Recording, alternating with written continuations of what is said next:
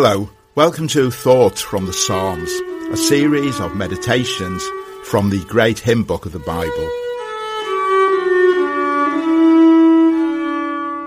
I'm David Friery.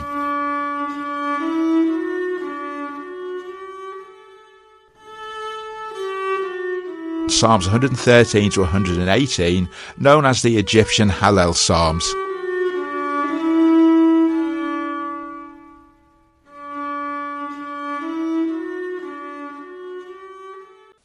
Last time in Psalm 113, the first of the 6 Egyptian Hallel Psalms, Psalms 113 to 118, we introduced the theme of the God of creation. This sets the scene to all God's acts of goodness that will go on to be celebrated in the rest of the Hallel. And in this second of 2 programmes on Psalm 113, we will continue to consider the God of creation, and we'll begin by hearing that psalm read for us. Psalm 113. Praise the Lord. Praise, O servants of the Lord. Praise the name of the Lord. Blessed be the name of the Lord, from this time forth and forevermore. From the rising of the sun to its setting, the name of the Lord is to be praised. The Lord is high above all nations, and his glory above the heavens. Who is like the Lord our God, who is seated on high? Who looks far down on the heavens and the earth? He raises the poor from the dust, and lifts the needy from the ash heap, to make them sit with princes, with the princes of his people. He gives the barren woman a home, making her the joyous mother of children. Praise the Lord.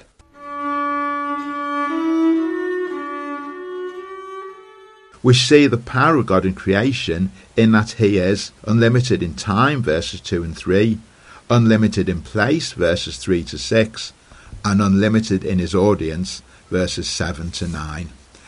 Let's begin with him being unlimited in time, verses 2 to 3. We praise God for who he is, and here we see some aspects about him which call forth praise. We see him at work in our world. He is Lord of all the ages. He is the Ancient of Days, the one who existed even before the world began. Indeed, God has no beginning or end. His working in the universe began at its creation, and will go on until the end of the world as we know it, and even then on into eternity in a new heavens and a new earth. His name is to be blessed from this time forth and forevermore. God's praise is unceasing, and if that's too big a concept to grasp, we see him also in verse 3 as the one who is to be praised in any moment of any day, from the rising of the sun to its setting. There's not a single minute in any day where God's presence cannot be felt. The one who created time is interacting with his creation in time. In the scope of our own humanity and our limitations in time, what we see in all of this are glimpses of a holy God in our time, those special moments of closeness to God, moments which sadly are all too fleeting at times. How easily we are distracted away from him again and again. But nonetheless, it's a wonderful thing to know our God is the God of today as much as the God of the yesterday and of the tomorrow. The writer to the Hebrews in chapter 13 and verse 8 picks up this thought in connection with the Lord Jesus Christ, the Son of God, the second person of the Trinity. Jesus Christ is the same yesterday and today and forever. In an age of turmoil, the God of the ages is here with us right now in this very moment, and we so desperately need to feel that presence. And the same God who is unlimited in time is also the God who is secondly unlimited in place, verses 3 to 6. So in verse 3, the rising of the sun to its setting, in other words from east to west, does not only have a time dimension but also a place dimension. And that place is the whole earth. God's church is universal. Praise is offered continually round the globe. Even as Australia goes to bed, believers in Britain are waking up and bringing their morning praise to God. And so it goes on like a perpetual giant Mexican wave across Asia, Europe, Africa, the Americas, and then back to Australia again. We praise God for the wonderful creation he has made. Someone once told me he has a great gospel conversation starter. He points to something majestic, such as mountains or lakes or the sunset, and says to the person he's with, "My father made those." He says he gets some interesting, even puzzled, looks back at him. But that's a very true statement that he makes. But we do also need to remember that God's creation consists of more than just certain aesthetically pleasing sights. Our God is bigger than just those. He's the creator and Lord of all the earth. Verses 4 to 6 speak of the Lord God being high above all nations and his glory above the heavens. He has complete overview of all that he's made. Every bit of it at every moment is in his sight and in his heart and mind as well. We know that higher up we go on a mountain or in a tower or on an aeroplane, the further and the more we can see. And as we see this vast expanse, we may be drawn to marvel at God's creation. When we read in verses 5 and 6 of God who looks far down on the heavens and the earth and realize just how high he's seated, we realize there is no one like our God. When we worship, we are part of a collective experience. The writer to the Hebrews tells us not to neglect to meet together. But even more than that, our worship gathers together with that of all God's people across time and place. Christians are members of the collection of people for whom Jesus died and rose again. But there's one further sphere in which here in Psalm 113 we see the God of creation. In verses 7 to 9 we see he is unlimited in his audience. Our God is a very personable God. We know about this, his love, compassion, concern and so on, from all over Scripture. He sees each of us human beings that he has created.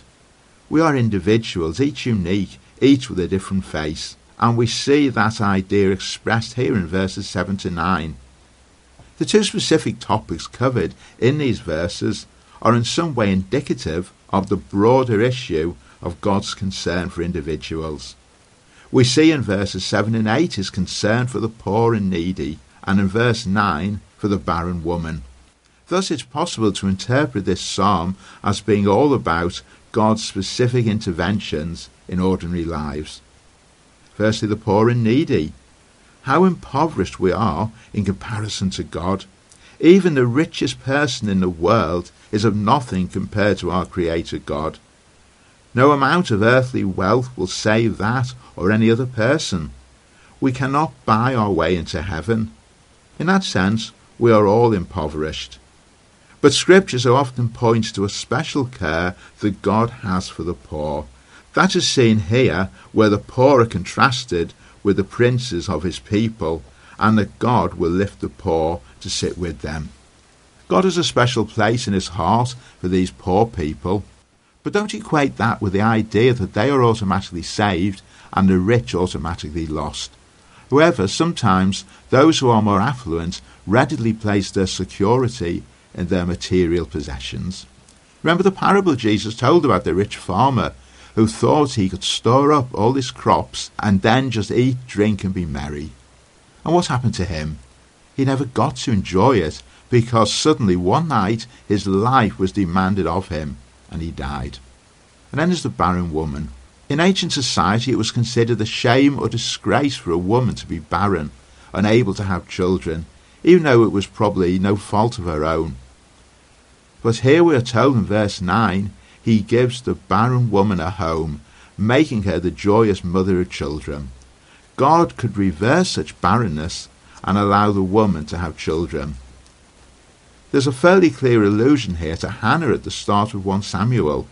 As she cried to God over her inability to have children, the Lord changed her fortune and Samuel was born.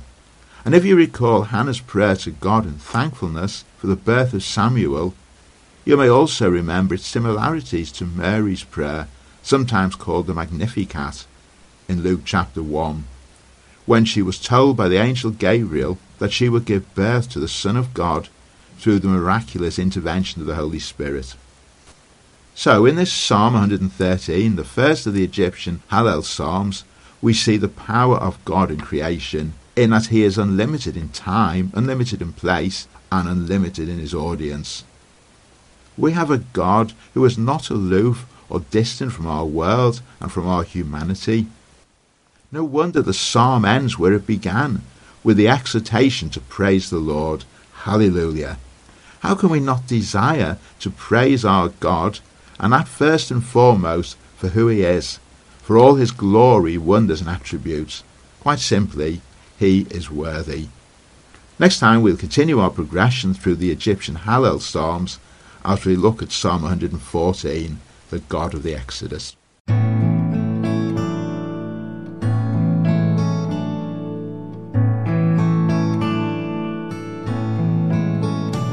I will give thanks to thee, O Lord, among the peoples. I will sing praises to thee among the nations. For thy steadfast love is great, is great.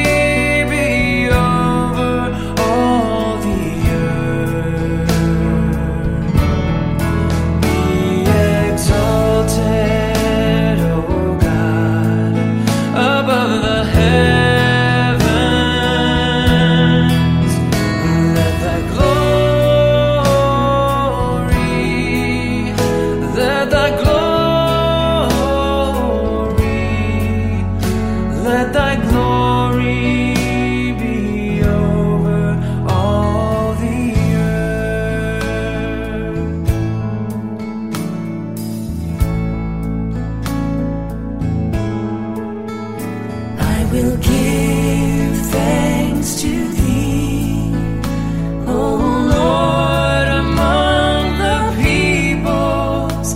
I will sing praises to thee among the nations. For thy steadfast love is great, is great to the heavens, and thy faithfulness to the clouds. Be exalted, O God, above the heavens. Let thy glory be over all the earth. Be exalted, O God, above the heavens. Let thy glory,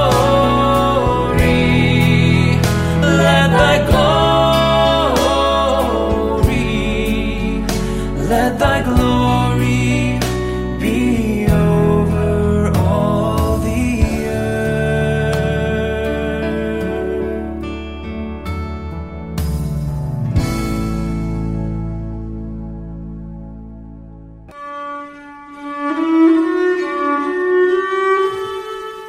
If you wish to discuss anything in this programme with me, David Friery, please contact me via our studio. Please join us next time for further thoughts from the Psalms.